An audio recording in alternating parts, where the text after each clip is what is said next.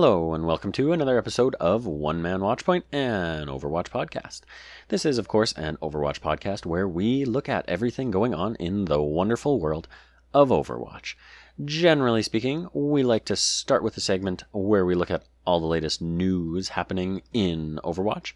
We then move on to a segment called the Owl Recap, where we look at the previous week's matches in the Overwatch League. And we close out the show with a segment called Owl Flying At Ya, where we look at the upcoming week's games in the Overwatch League. I am, of course, your host, Sir Dr. JM. You can find me on Twitter and Instagram at SirDrJM. Please go ahead and follow me there. Send me a message, give me suggestions, give me tips, give me whatever, give me discussion topics, give me anything you want, and perhaps I'll bring it up on the show. You can, of course, get this podcast on many podcast services. I'd like to say all podcast services, but I'm not entirely sure. However, I am on Spotify. I am on Apple Podcasts. I believe I'm on Google Podcasts as well. So look me up there, download, subscribe, whatever you want to do, and give us a listen. Now then, without further ado, we have some pretty big news to cover this week.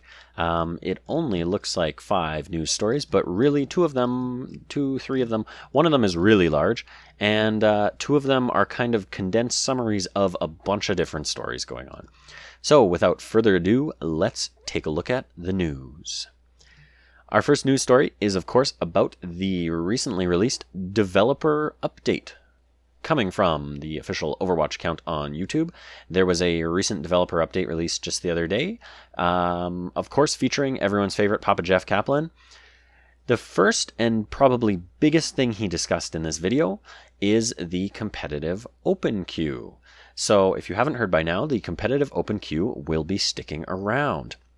Of course, the competitive open queue was introduced into the arcade mode with one of the recent updates in order to allow people to obviously play competitive, however, without the 2-2-2 roll lock. That is now the standard competitive mode. So in the video, Jeff talks about how, I guess, it was very well received in certain regions, not as highly received in other regions like North America. However, he does talk about how in Korea it was actually, I can't remember if he said the first or the second most played mode.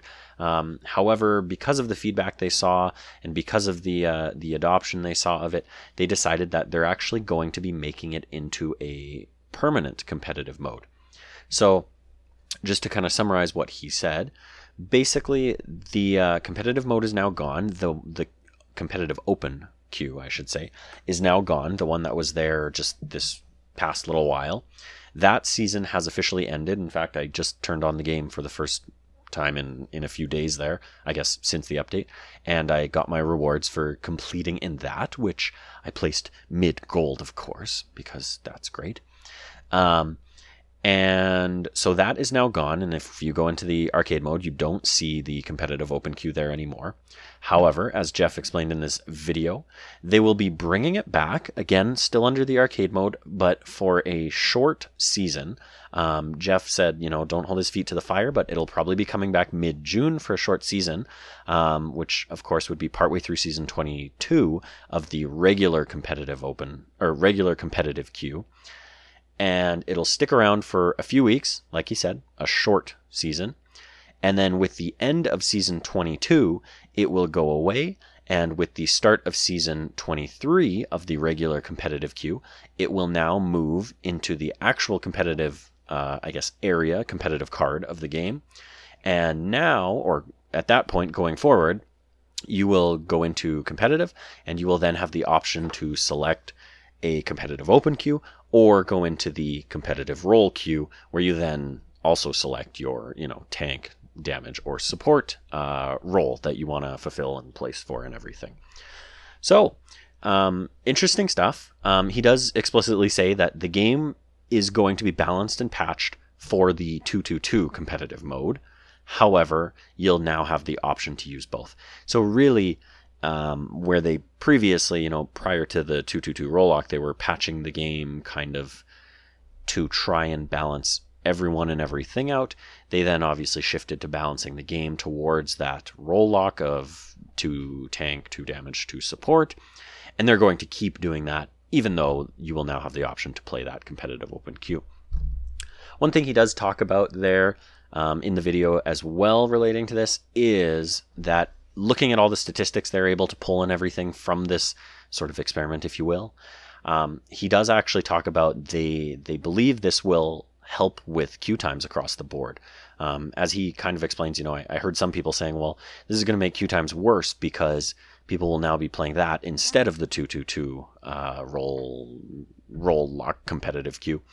And he actually explains that in everything they're seeing, it actually decreased the queue times, which makes sense, right? Because in theory, I know on console at least, you have, typically speaking, at least from what I've been playing, you have a 10-minute or greater than 10-minute queue time for damage players.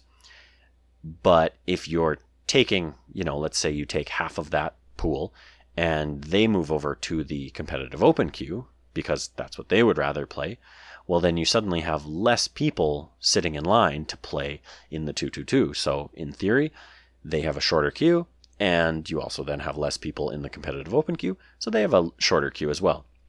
So, all around, I think this is a positive change. I think it'll be interesting to see, what those queue times do look like, and also it'll be interesting to see if this maybe weeds some people out. Because I think certainly some damage players that at least I get matched with aren't necessarily of the highest skill, we'll say. And granted, I mean, everyone has their games and everyone has their off games, but I think that hopefully we see a bit of a quality increase in this as well, because, some of those competitive players will gravitate to one mode or the other. Now, that was the bulk of the developer update video. However, there were a few other things that I'll just touch on quickly. One of which was Jeff discussed a new experimental card. The experimental card is coming back, of course. It's not a permanent thing. It's not always around, but it will be coming back. He goes through a lot of smaller tweaks that are happening, and you can go search the internet. You can easily find all of the tweaks that he mentions, or even the ones that he doesn't. However, one of the more interesting things that I was reading, or actually I think I was listening to a Tactical Crouch podcast. If you don't listen to them, go give them a listen because they're a good one. And they were talking about one of the tweaks is actually, or one of the more significant tweaks is for Moira. And I believe what they said was her ball will have a smaller radius, so it won't do her damage orb, whatever you want to call it, will have a smaller radius, so it won't, have as far a reach. However, it's actually going to move quicker. So it'll be obviously harder to, escape if you're in sort of a closed corridor or a smaller area, or it's bouncing like crazy and that kind of thing. So on that podcast I just mentioned, Tactical Crouch, I'll shout them out again. They actually also talked a lot about sort of what is the point of the experimental card. And I think from the beginning I always said, this is kind of nice because it means we are seeing or we do have the option to sort of participate in a PTR like mode in the live game, which is great mostly for console players, but also because obviously you don't have to have a PTR client if that's something that you didn't want to do, even on PC. Now, the point they were making on Tactical Crouch was, shouldn't the experimental card be different from the PTR? They were basically saying, if you have PTR, you should have PTR, and if you have experimental card, you should use that for more actually experimental things. You should, go crazy, give all support characters a huge buff and see how it affects the game. You should, change the 2-2-2 roll lock to be that sort of 1-2-3 or 3-2-1 build that was, I think, also tested and at the very least was discussed once upon a time. So I definitely see what they're saying. However, the one thing that I don't think they brought up or really discussed on Tactical Crouch was the fact that, in my opinion, the PTR, or the experimental card, is mostly there to bring PTR to console. Now that I've heard sort of that argument, which I hadn't even considered before, I think that they must have mostly been trying to say, hey, we need a way to test these things on console, these things that were previously only available on PTR. Obviously, there isn't a PTR on console. Let's introduce this into the live game so that we can test them there and get some console player feedback as well. So, interesting stuff. And like I say, I kind of wanted to discuss that because that was an argument I'd never heard of. So, who knows? Anyways, it's coming back. There will be some interesting things in there. Moving on from there, the final thing I want to talk about from the developer update was the Jeff just kind of touched on it because it has already been out there and, you know, most people have probably heard by now. But since Jeff mentioned it, I do want to talk about it. So he talked about the changes to the hero pools. Basically, to summarize, you know, hero pools no longer apply to matches below 3500 SR. So for most of us, for the vast majority of people, you're not playing with any hero bands. So I know I certainly am not. You know, I'm mostly playing gold, so doesn't affect me. One distinction that he did make that I think is important to make is that it no longer applies to matches below 3500 SR. So it's not player specific. If your personal SR is above 3500, but your team that you get matched with has an overall SR of less than 3500, which I'm not sure, it must be an average. But I know when you go into a match, it says at the top there what SR both teams are at. If your match's SR is less than 3,500, or your team's match, I guess, then the hero pool's bans won't apply. If it's more, then it will, obviously. So, regardless, another distinction Jeff made was that when the OWL season is ongoing, hero pools are now going to be determined from OWL because they see that as the highest level of play, which, you know, debate about contenders versus OWL, you know, aside, I do think is probably the right call to make. It's just more consistent. It's an easier statistic for them to pull as well, I'm sure. And then he said when they're not in season, it's going to be pulled from those higher level 3,500 plus SR players. So that was it for the developer update. It was, 7.5, 8 minutes long. Not a super long one, and not, honestly, not a ton of information in there. However, exciting to hear about the competitive open queue because I did enjoy it, as someone who typically plays support characters, but does like playing the damage characters as well. It was nice to have that option to say, oh, I want to play damage character, but honestly, I don't want to wait 10 minutes. Or more, honestly. So I just kind of jumped over to the competitive open queue and obviously did all my placements, played quite a bit of it. And I think I actually placed higher in that than I have in my 222 damage queue in previous seasons. I actually placed pretty low in the 222 damage. However, in the competitive open queue, I actually placed on the higher end of where I've placed overall. Not like I was placing top 500 or anything like that, but I placed gold, which is better than the bronze that I was talking about before. Moving on from there, I have a new segment of the show, a new segment that will hopefully not stick around, or at least half of it won't stick around. I've kind of mashed two segments together just so I can cover a whole bunch of different news stories all in one go. But that said, like I say, I guess I shouldn't say I hope it doesn't stick around because it's not necessarily a bad thing. However, it is kind of a bad look in a lot of ways. But anyways, let me get to it. The segment I am calling right now is Who's Retiring Next and Who's Getting Signed. Now, I'll jump right in there. Like I say, this is mostly about who's retiring. However, a few people have been signed or moved around kind of thing, which is great. Always good to see players progressing and developing themselves or moving from, maybe different leagues into OWL, that kind of thing. So this is, of course, focused on the Overwatch League, and it is who's leaving teams, who's getting signed, who's being brought in, etc., etc. So it's gathered around the web from various sources, so I'll just throw that out there. But it goes like this. The first team I want to look at is the Paris Eternal because, of course, they announced that Flex support Luis Gray Perestrello is retiring from the Overwatch League. If you want to, you can go read up about him. You can find out what exactly he said. He didn't say he was pursuing anything else at this time. However, obviously we wish him all the best. And with Paris looking as they do, right now they're in 9th place. However, I do think they're a pretty strong team. They're definitely a top 10 team right now. We'll see what happens, over this upcoming weekend. However, All the best to him and them. Moving on from there, a couple of the bigger stories this past week came from the Washington Justice side of things.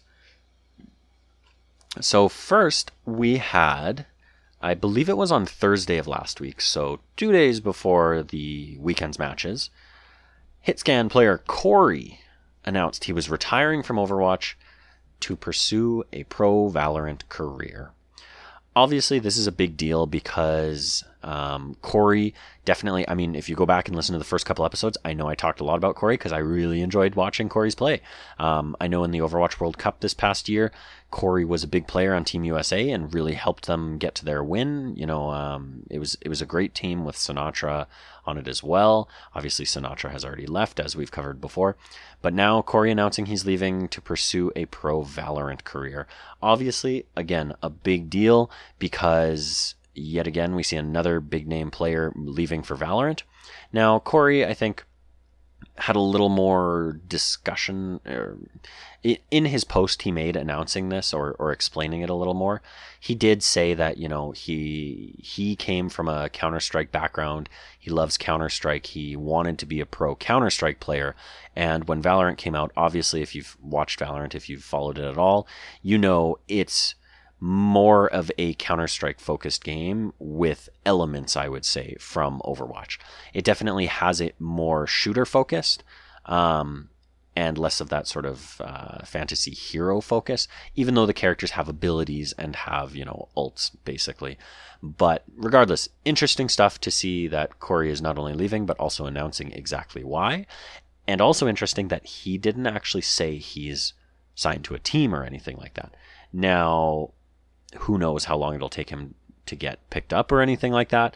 You know, I do think that these companies that are planning for Valorant teams and everything, it's great that they're planning and it's great that, you know, they're starting to build things. But I do also think, you know, we might be a little ways out from hearing about a real Valorant league or anything like that. So all the best to Corey. Like I say, amazing player.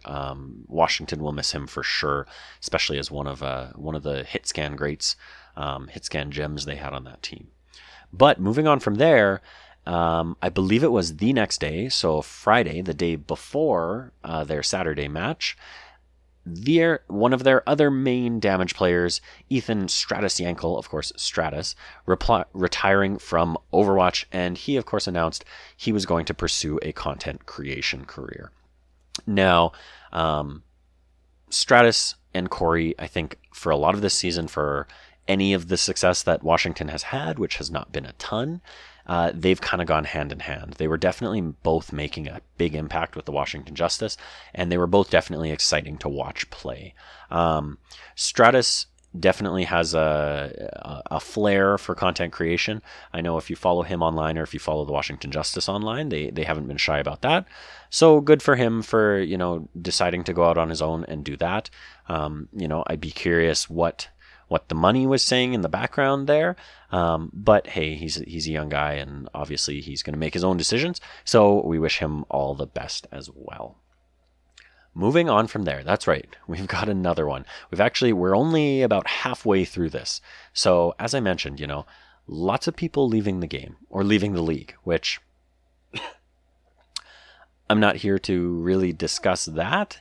You know, if I had a co-host here, we would kind of go back and forth on that. However, if you want to, go listen to the Tactical Crouch podcast. They talk a lot about the players leaving and things like that. They actually just had their 100th episode, which is actually how I found them. I just, you know, found they were having their 100th episode, figured I'd give them a try and really enjoyed it.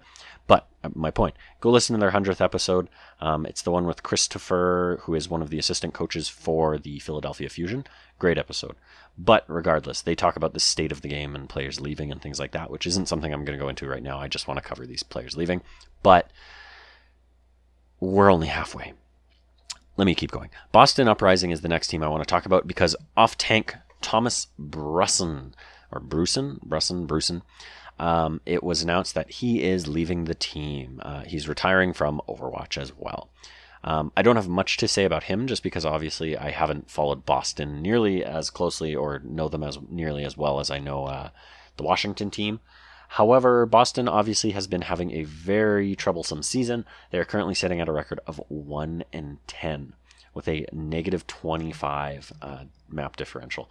So they are struggling. It seems like every week I'm covering them and their players leaving the team and that kind of thing, retiring from the game, etc., etc.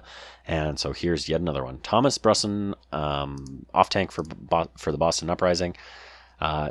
Obviously, we wish him all the best, just like everyone else, but away he goes. And now this one was actually, I wouldn't say softened, because these were actually announced in reverse order, but Boston also announced that they signed Leighton Punk Gilchrist as Thomas's replacement, as Bresson's replacement. Now, they didn't announce him as a replacement.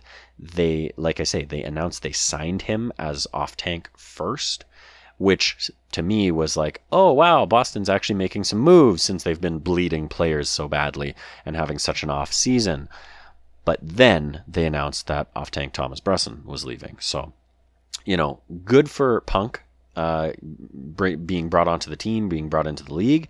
At this point, I think Boston's season, it's going to be very, very hard for them to come back from the record they have with only one win. However, hey, you never know. Maybe they have a game this upcoming weekend that they might stand a chance of winning. Maybe they don't. Moving on from there, Toronto Defiant. Making moves. Now, this one, not really a signing, not really a retiring. Liam Mangachu Campbell on the DPS side of things. He's not leaving. He's not moving. He's actually transitioning to a coach role.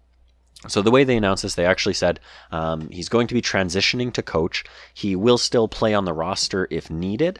However, as I mentioned, he's a DPS player, and Toronto has pretty strong lineup on their DPS side of things with, Surefour in sort of the flex damage role, with Logix in a damage role.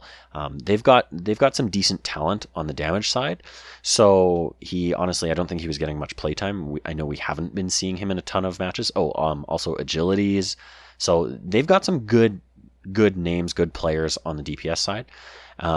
So, congrats to him. That's the kind of thing we like to see. Obviously we like to see players getting signed. We like to see players pursuing their own thing, but obviously we also want to see the talent in the league. So good to see him moving on in that capacity, and obviously staying within the organization, right? Promote from within kind of thing is always exciting. So that's all on the Toronto side. Now the final one is, of course, related. I wish I could say there were more stories like this. However, I'm sure there will be in the coming weeks. But this one, I'm excited to announce. Well, I'm not announcing it. I'm excited to cover that Flex Support Slime is going over to the Seoul Dynasty after being released from the Vancouver Titans. So, of course, as we talked about last week's episode, the Vancouver Titans of yore, the Vancouver Titans of runaway fame, are no more. That roster was entirely let go, and this will tie into my next story. And because of that, all the players seemingly are able to go to other teams if they want to or if they can. And this is hopefully, like I say, the first of more to come. But Slime announced just the other day that he is now signed with the Seoul Dynasty. Exciting stuff there. Very happy for him. And hopefully Seoul has a good weekend upcoming with Slime in the roster. Moving on from there, our next news story. Now, this one is a big one. I'm going to read quite a bit of the article, but stick with me. And also, go to .esports.com. Give Liz Richardson the read on this one. So it goes like this. Vancouver Titans sign new roster of Second Wind Global Overwatch Contenders players. So now, before I get into the article, of course, last week I covered the implosion of the Vancouver Titans as we knew them. And at the time of recording, there wasn't anything confirmed about the new roster.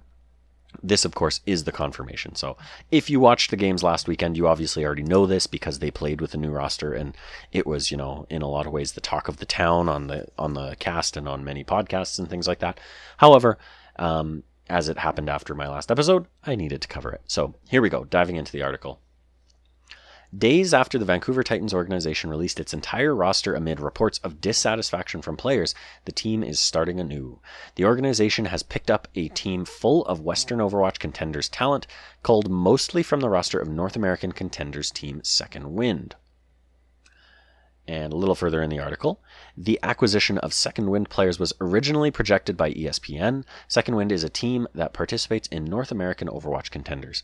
As for the remainder of the roster, the Titans organization opted to curate talent from Contenders players around the world. Now, I'm going to, again, jump a little bit in the article, and now I'm going to read a little bit more of it, and this actually covers all of the players. On the support side, as a part of the Second Wind pickup, the Titans have acquired competitive Overwatch veteran Randall Rolf Stark. The flex support previously played for the Los Angeles Gladiators Academy team, Gladiators Legion, as well as Team Canada in the 2016 and 2017 Overwatch World Cup competitions. He's joined by main support Carson Karkar First, who was recently played for Atlanta Reigns Contenders Academy team, Atlanta Academy or ATL Academy. The now defunct team took second place at the Contenders Gauntlet event last year. On the tank side, the Titans' new tank line will be headed by Abtin Shredlock Shervani, a young main tank who has been playing for Second Wind since mid-2019. Off-tank, Al-Humaidi KSA Al-Ruwaili will join him. KSA currently plays for Raspberry Racers in the European division of Overwatch Contenders. He also played for Saudi Arabia in the 2019 Overwatch World Cup. The team made significant strides in the primary matches of the competition, impressing top-tier talent along the way. DPS. Vancouver's new DPS lineup includes Second Wind's Dalton Benioff, a hitscan player who was formerly a part of Gladiators Legion and Toronto Esports. The flex DPS position will be filled by Samir Suna Ikram, a French player who is currently a part of Disaster in Overwatch Contenders Europe. Suna also played for the Paris Eternals Academy team Eternal Academy before the players were released last month. 3 players from Second Wind's latest roster, main support Benjamin Ultraviolet, David Zachary Iced Hughes, and DPS Nicholas Speedily Zhao, are under the age of 18 and cannot participate in the Overwatch League. Another member of Second Wind, off-tank Colin Hygan Arai, was reportedly set to join his teammates on the Titans, but was denied a contract due to a history of toxicity within the scene. The new Vancouver Titans squad will have little time to prepare as a team, but at least the team will be present for their next match. They face off against the Washington Justice at 4 p.m. CT on May 9th. So, of course, very interesting stuff, very exciting, and, you know, obviously tons of controversy and everything around this. Honestly, my brain says where to begin. There was a lot of good in that. There was, you know, I like to think we're over all the bad, you know, all the drama that happened around the players and the previous I guess, players and management staff, is behind us. As a Vancouver Titans fan, it is hard to look at the organization the same, but it is also hard to not forgive. You know, I personally believe that everyone deserves a second chance, and we should obviously give the organization a second chance to be better. Having been a week since this was actually announced now, it does look like things are already improving. It's hard to say on the player side of things. However, they've already been promoting the team more and things like that. I'm hoping they actually see the fact that, you know, just because it's a video game doesn't mean it shouldn't be taken seriously, and doesn't mean that the community involvement and things like that shouldn't be promoted in the same way that an organization like the Vancouver Canucks, their NHL team, is, and everything like that. So, you know, I'm not saying I'm necessarily a huge Vancouver Titans fan anymore, but I'll still cover them. I'm obviously still always going to have a curiosity as to how they're doing and everything like that. So exciting to see this, exciting to see new talent coming into the league. And obviously, you know, that's nothing against any of the old players. Obviously, we all love the old players, especially with the history with Runaway and everything like that. And we obviously want to see them land on their feet. As I mentioned, you know, one of my favorite stories of this week, and is what I just talked about with Slime going to the Seoul Dynasty. I can't wait to see where other players end up, especially, Haxall comes to mind, obviously Rookie of the Year last year, as well as, some of my personal favorites, Twilight and Stitch, and nothing against any of the other players. I am a big fan of all of them, so it'll be very exciting to see where they land soon. But there you have it. There's your new Vancouver Titans roster. It is an interesting one. They are, in a lot of ways less experienced. They definitely, obviously, have not had the cohesion of a team who's been training together a lot, but we'll get into that a little more when I get to their match from Saturday. The final news story that I'm going to cover this week, however, was announced just yesterday, actually on my birthday, May 14th, and it reads like this. This is from .esports.com. Max Miselli writes, Overwatch's 2020 anniversary event starts May 19th. This year's Overwatch anniversary event will begin on Tuesday, May 19th, and run through June 9th, Blizzard announced today. While patch notes for the event haven't been officially released yet, a since-deleted post by community manager Josh Nash leaked information regarding a few heroes that are set to get new legendary skins next week. Along with the new rewards, the tweet by the Overwatch account also promises access to previous seasonal brawls via the game's arcade mode. A screen grab of the leaked patch notes posted earlier this week revealed that Reaper, Mercy, and Ashe should all be slated to receive fresh legendary skins for the upcoming event. Based on Overwatch's history of hyping up events, fans will likely see a sneak peek of some of these skins in the coming days before they go live. In addition to those legendary skins, anniversary loot boxes will be set to include new epic skins like Carbon Fiber Sigma, Fleur de Lis Widowmaker, and Masked Man McCree. As is tradition with the anniversary event, loot boxes can also contain skins and items from any previous seasonal Overwatch events, so get ready to farm the arcade for some of those legendary skins that you might have missed out on in the past. So there you go. That's the Overwatch anniversary event announcement. I'm very much looking forward to it. There's a couple skins that I would love to grab or at least get at a smaller price if I can. And that's that. So, moving on from there, our next section of the show is the Owl Recap, where we look at the previous week's matches in the Overwatch League. Now, I actually didn't watch a ton of Overwatch League last week, and you know what? I think it was good for my sanity. I think that I'm going to probably do this a little more. I will touch on each game just, in the very most basic of way. However, there's a few games that I will highlight. So, first things first, on Saturday, May 9th, we saw the Shanghai Dragons face off against the Seoul Dynasty. Now, this one, I think, ended up surprising a lot of people, with the Seoul Dynasty coming out 3-2 over the Shanghai Dragons. Map 1 went to the Shanghai Dragons 2-0. So obviously it looked like another dominant win for Shanghai there was coming.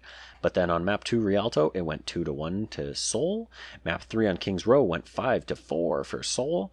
And Map 4 went the way of Shanghai, 2-1 on Temple of Anubis. And finally, Map 5 was Busan, and it went 2-1 to Seoul. So definitely an exciting match, I'm sure. Obviously, I didn't watch this match because the time zones and everything, and I didn't catch a recap or anything like that. From what I've heard, Seoul might be the best team. I believe what I was hearing was at a double shield comp. They definitely have a very well-built team around that, and I think that could be why they were able to really take on Shanghai so well in this case. From what I was hearing, they play a mean Orisa Sigma, so that could be why that wound up the way it did. However, surprising loss for Shanghai, leaving them in second place with a record of 10-2, and giving Seoul a I'm sure much needed and much deserved win, putting them at 4-3, placing them 6th overall right now. Moving on from there, the London Spitfire took on the Chengdu Hunters and beat them out 3-0. So, good job, London. Great seeing you guys back in action. And obviously, seemingly a bit of a balance there. They're winning some, they're losing some. Not super dominant, but not dropping to the bottom either. Moving on from there, the next game in the Asia region was the Guangzhou Charge taking on the New York Excelsior. Now, this one, I think, also surprised a lot of people, going the way of Guangzhou with a record of 3-1. So the match went like this. Map 1 was Nepal, which Guangzhou took 2-0. Map 2 was Watchpoint Gibraltar, which went to New York 3-2. And then King's Row went 3-1 for Guangzhou, and Temple of Anubis went 3-2 for Guangzhou as well. So another, I would say unexpected loss, honestly, for New York. New York previously looking quite dominant. Do I think they still are? Yes, I do. They're currently sitting in 4th place with a record of 8-3, whereas Guangzhou has now broken the top 10 officially. They're sitting in 10th with a record of 7-6. So good win for Guangzhou. I'm sure that's going to do wonders for their confidence as well. Moving on from there, first game of the week that I actually did catch was the Paris Eternal taking on the Los Angeles Gladiators. Now, it did go the way of Paris with a record of 3-1. However, Los Angeles Gladiators not looking bad. Map 1 actually went to LA. On Oasis, it went 2-0 to LA. Paris took the next 3 maps, Junkertown, Hollywood, and Volskaya. However, just looking at some of the notes I wrote down here, Paris struggling on Echo. It was interesting because I think they had Nico on Echo for a while there, and he really didn't seem to be making much of an impact, which I think could have played a role in why Los Angeles was able to take Oasis. That said, it's not like he stopped playing Echo at that point, so, who knows, maybe it was an off map. But overall, I didn't think Nico was making a huge impact on Echo. Hollywood, which was map 3, was actually quite an interesting map. I thought it was really back and forth for a while there, with Paris making some sort of risky, aggressive plays. They had No Smite on Winston for a while there, and he would kind of dive in and dive out, which, I mean, I get it. That's the point of Winston. But sometimes, I would say it worked about 50% of the time. Sometimes it seemed to work really well, and then other times it was almost like he just jumped in and died. So really interesting stuff there, but overall, obviously, it worked out for Paris as they took the win. The one overall thing that I would say about this, and maybe it's above me, but Los Angeles was playing Mirror on Sombra most of the time, and I really didn't feel it was paying off for them. Now, what direction was given there, or what coaching he had there, I'm not sure. But overall, I didn't feel like Sombra was making a huge impact against Paris. It felt like Paris playing Sombra was doing much better than LA playing Sombra. So I almost wonder if LA would have seen a little more success if they had pulled Mirror off Sombra and put him on somebody else. I'm not even sure what other character Mirror would have necessarily been more successful at, but I do think that, maybe if they had changed that to counter a little more, that could have helped them. Moving on from there, the next game of the weekend, and one that I definitely did catch, was the Washington Justice playing against the Vancouver Titans.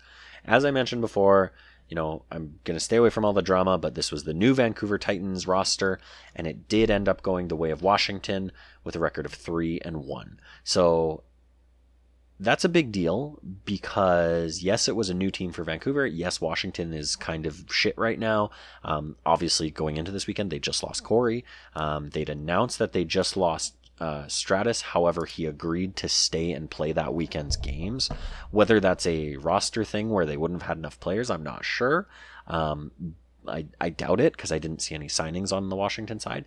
However, I do think it was probably like hey, we just lost Corey. We don't want to necessarily do this to the team. Can we keep you for this game? And he obviously agreed to play one more farewell game. So anyways, it went the way of Washington 3-1, with an odd map for Vancouver to take, I feel like, just because it was fairly even, but they wound up taking it. So anyways, map 1 was Busan, and it went 2-1 for Washington. Map 2 was Junkertown, and it went 3-2 for Washington. And map 3 was Hollywood, and it actually went 3-2 for Vancouver. Interesting stuff there. And then map 4 was Temple of Anubis, and it went 2-1 for the Washington Justice. So overall, it was an interesting match. I don't think there were a ton of expectations on the Vancouver side going into this game, being that this team was essentially assembled at some point last week. It was announced, I think, on Friday. I want to say it was announced on Saturday before the game. I can't quite remember when it was announced, Friday or Saturday. But it was an interesting one. Obviously, there's not a ton to say about Washington. Good job on them for getting the win, a much-needed win. They're still sitting in 19th with a record of 3-9. So, and they just lost 2 of their important DPS players, but whatever, we'll see how they turn out. However, focusing on Vancouver, just because they're obviously the news story here, just having gone over their players, Dalton looked really good on DPS. He seemed to be... I wouldn't say carrying, but he seemed to be really comfortable. He seemed to be doing a great job, playing that role well. He was playing some Tracer, and he definitely looked great on Tracer. So exciting stuff there. On the tank side, I actually thought their tank line was doing really well. They had KSA on off tank, playing a lot of D.Va, and I really liked his D.Va play. One thing to mention about KSA was there were a lot of rumors about his ping as he was playing from Saudi Arabia. So a lot of people saying that his play was really impressive, and he supposedly had a 200 ping. So, take that out of the equation, and does he get even better? We'll see, but definitely exciting stuff there. Shredlock as well on the tank line. He played a lot of Winston, he played a lot of Orisa, and he also looked really good. So like I say, looking like a strong tank line, definitely something to build off of there. The backline of Rolf and Karkar, it was really kind of hard to say how well or how impressed with them I was or anyone was. And the reason for that is because Washington was doing a very good job of taking them out. Washington played a very jump into the backline, kill your healers, and then kill the rest of the team kind of game. Now, I think that was kind of a little bit, obviously, of rookie play on Vancouver's part, where they should have been expecting that. They should have countered that. They should have had, either group up a little more or had their players ready to drop back and protect their healers. That's not necessarily something you see at this level of play a lot. When someone does get into the back line, oftentimes they're able to, maybe take out one healer but not the other. And it seemed like, I can't remember if it was Stratus who was getting into the back line, but they were just griefing the back line quite a bit. So interesting stuff there. On the ping side of things, there were also rumors that Suno was playing from France. Well, I think that was confirmed, but that he was playing with a pretty bad ping. So, having maybe half of your damage line playing with that isn't great. Overall, honestly, just to sum things up, it was a very scrappy game at times. But the big takeaway was Vancouver held their own. They did get a map against Washington, which it could have easily been 3-0. I mean, as we'll see coming up here, it was a 3-0 game when they played on Sunday against the Florida Mayhem. So, anyways, interesting stuff. On the positive side, when they played together, they looked really good. Take away that ping, which, again, hard to say how much of a factor that is, but it does affect the game. Take that away, and they probably look a lot stronger. They definitely need to tighten the screws. They need to get a little more of that team energy, team synergy going on, that kind of thing. But again, they had just formed. This was probably the first time a lot of them were playing together, or one of the very first times. At least some of them were playing with each other. Obviously, some of them were taken right from Second Wind, so those guys have played together. But some of the outsiders, hard to get them in and, really cohesive with the group. So, as well, hard to say what is nerves, hard to say what is new teammates, circumstances overall, especially, with the former roster being taken out of things and everything. There was a lot of pressure on them, so overall, seems like they handled it relatively well, or as well as you could expect. On the bad side, there were a couple things that I wanted to point out. They did have some pretty poor ult usage, just ults that seemed to either do nothing or be easily countered, or just, seem totally random. Now, I think that does play into the ping side of things a little more, because we did see some weird D.Va bombs from KSA. However, again, if his ping was bad and he launched that, he could have thought that was totally good, and then obviously it gets nobody because everyone is actually, 10 feet away from that or whatever, right?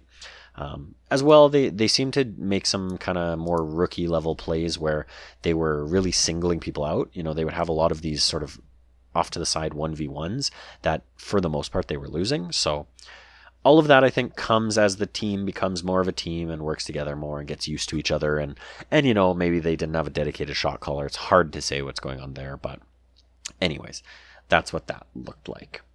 Moving on from there, we had 2 more games on Saturday. One was the Houston Outlaws taking on the Atlanta Reign. That went the way of Atlanta, 3-0. The final game of Saturday was the Boston Uprising against the Los Angeles Valiant, and the Los Angeles Valiant took that 3-0. Moving on to Sunday, May 10th, Mother's Day. We saw the Shanghai Dragons take on the Hangzhou Spark, and this time things went a little better for Shanghai, taking it 3-0. We then saw the Guangzhou Charge taking on the London Spitfire and taking that win 3-1. The next game was the first game at a reasonable time for me to catch. However, I was a little busy and only caught the very end of it, and it was the Philadelphia Fusion taking on the Dallas Fuel. Now, this game actually looked really good. It was very exciting, and Dallas, the score does not reflect the game Dallas played. Dallas is, in my opinion, maybe looking like one of, if there was an award for most improved, they had a rough start to the season, and they have a rough schedule as well, but they look really good and they look really strong, and I want to see them get some wins. Didn't go their way in this match. However, Philly definitely, I think, was probably a little bit surprised at how Dallas held up. Map 1 was on Busan, and it went to Philadelphia, 2-1. Map 2 was on Watchpoint Gibraltar, and it went 4-3 for Dallas. Map 3 was Blizzard World, went 3-2 for Philly. And Map 4 was Temple of Anubis, which went 4-3 for Philadelphia as well. Moving on from there, we then had the Toronto Defiant facing off against the San Francisco Shock. Now, this one actually kind of a very similar vein as the Dallas Fuel against Philadelphia Fusion game just before it. I think Toronto Defiant definitely looked stronger than necessarily the score reflects. That said, San Francisco is obviously the better team, the stronger team, the more well-rounded team. But Toronto, I think, deserved a little better score than 3-1. So Map 1 went to Toronto on Oasis, 2-1. Map 2 was Rialto, and it went 5-4 for San Francisco. Map 3 was Kings Row, and it went 6-5 for San Francisco. And Map 4 was Hanamura, which went 1-0 for San Francisco. Now, what to say about this match? Obviously, Toronto started off strong. I think you really saw Toronto not necessarily dictating the play, but you saw San Francisco reacting a little more to Toronto, which isn't something you always see from San Francisco. I think a lot of the time San Francisco just dictates the play, just controls things, and it's all about them. Whereas obviously on Map 1, Toronto actually started with a double shield comp. San Francisco went dive, and then they quickly changed because I think they realized that, when it comes to double shield, obviously the smarter move is to mirror the comp. But regardless, Toronto sort of making that call earlier on, so interesting stuff. Toronto had some good plays. Kariv really popped off on Moira. Logic's popping off on McCree. He got a few really good Deadeye multi-kills there. And then, if you watch any of this match, watch the third map, Kings Row, because San Francisco at one point, it looked really dominant from San Francisco. It also at times looked really dominant from Toronto. However, San Francisco at one point was just like, Choi, pop it. And he popped the fuck off. He wrecked them. Choi Oben did what he did. I think dude definitely deserves an award of some sort this season because he didn't get one last season and he really deserved it last season as well. Choi Oben, definitely one of the best off tanks in the league, if not the best in my opinion. And then also Moth with a huge 3k boop on that second last turn, just leading up to the end of Kings Row. So anyways, overall, really exciting match. Would have loved to see Toronto, do a little better. But hey, like I say, every week it seems like Toronto should be doing better than they are. But I digress. Moving on from there, the final match of the weekend, I won't talk about too much. It was the Florida Mayhem against the Vancouver Titans, and Florida took it 3-0. I already discussed, obviously, Vancouver and their team and everything. Not surprising to see them lose this one, but would have hoped for at least a map like they took against Washington. But hey, Florida, better team than Washington for sure. Now, with that win, Florida is actually sitting in 5th place with a record of 6-4. Vancouver sitting in 16th with a record of 2-4. So, anyways, interesting weekend, lots of good matches. Toronto against San Francisco was great. Dallas against Philadelphia was really fun to see. Obviously, great to see the new Vancouver roster playing and see what they could do or can't do or where they need to improve and things like that. And then some good matches on the Asia region side as well. I'm sure Seoul Dynasty fans were thrilled to see a win against Shanghai. London Spitfire fans, now that London's playing regularly again, a big win on Saturday for them. And then as well, Guangzhou Charge taking a win against New York. Not too shabby on their part for sure. New York sitting in fourth with 8-3.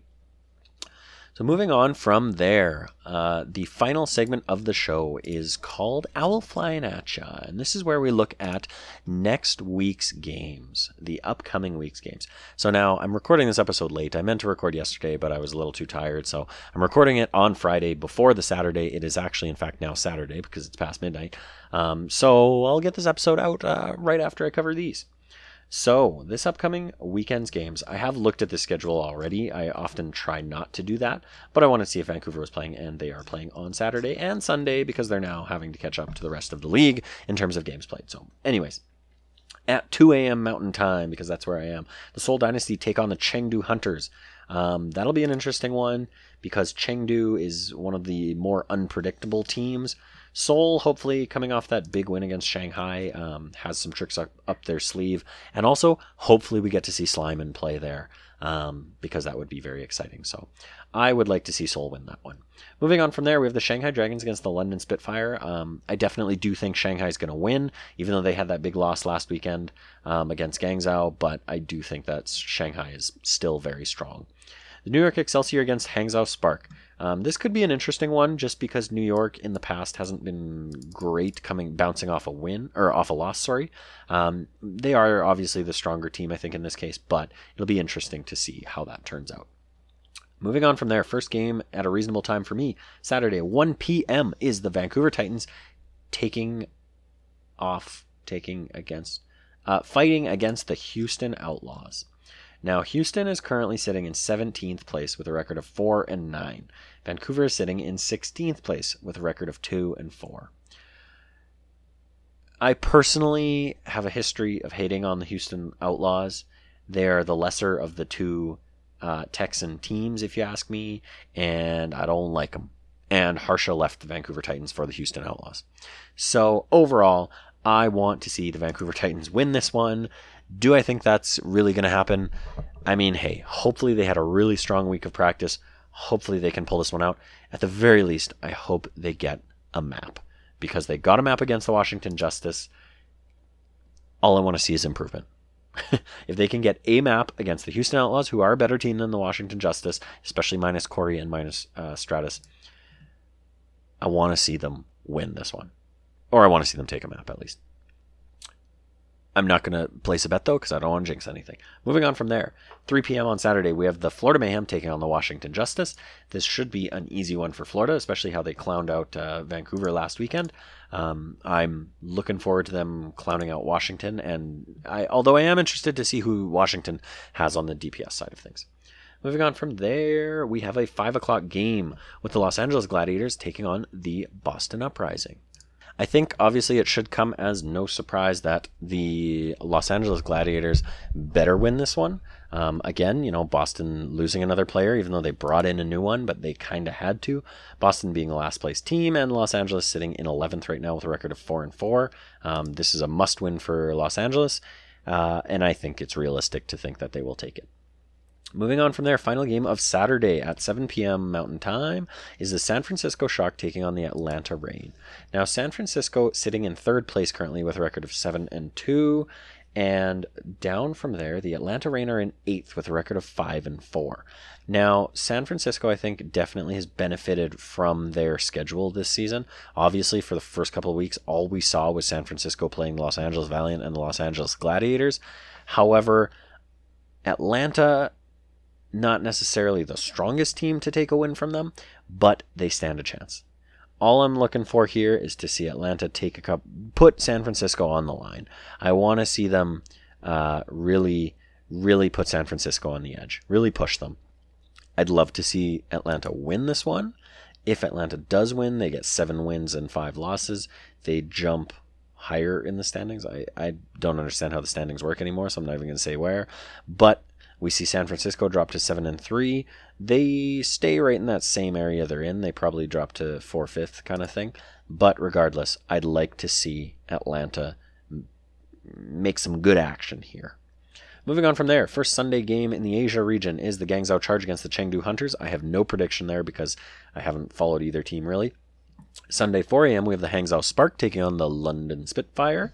I'd like to see London win one there, just because it's always exciting to see London win these days. London is in 7th right now, so that'll jump them with a record of 4-4. That'll jump them up a little bit, maybe one spot. Depends on how Seoul's games go as well. Moving on from there, Sunday at 1 p.m., we have the first reasonable match for me to watch, which is the Dallas Fuel against the Paris Eternal.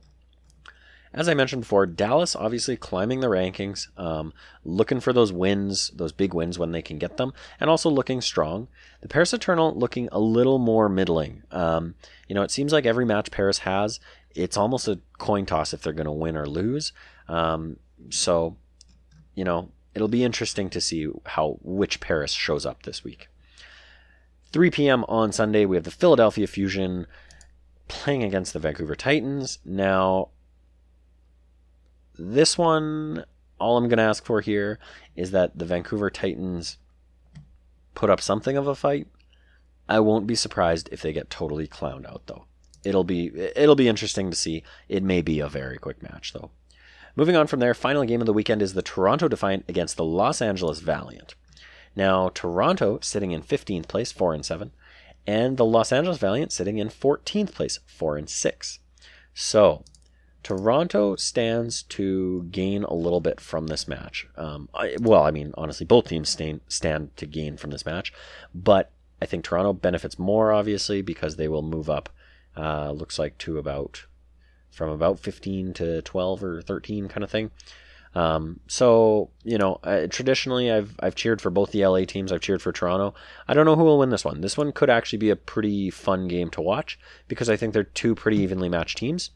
But like I say, this past weekend, Toronto looked really good against San Francisco. The record obviously went to San Francisco 3-1, but Toronto looked stronger than I think they ever have. So I'm excited to see that one as well. And that, ladies and gentlemen, is the final match of the week. So that will be week 15 in the Overwatch League. So it'll be exciting to see where the chips fall, and I'm very much looking forward to it. And there are definitely a few games there that I want to see. Oh, I forgot to cover my big losers, big winners. From the past week, big winners, the Guangzhou Charge, obviously, coming up on top of things and beating out the New York Excelsior. And the big losers, unfortunately, my Vancouver Titans. However, again, all circumstances considered, they did, I would say, about as you'd expect. For some, I think they did better than you would expect. And for others, I would say if you think they did worse than you expected, you are in the minority. Anyways, this has been One Man Watchpoint, an Overwatch podcast. I'm your host, Sir Dr. JM. Please find me on Twitter and Instagram. Please shoot me a message, shoot me a follow, shoot me suggestions, shoot me whatever you want. Just don't shoot me. And I'll be happy to engage. You can find this on Apple Podcasts, Spotify, Google Podcasts, all your podcast services. And that's going to be it for this week. So we'll catch you next week. Have a good week, everyone. Bye-bye.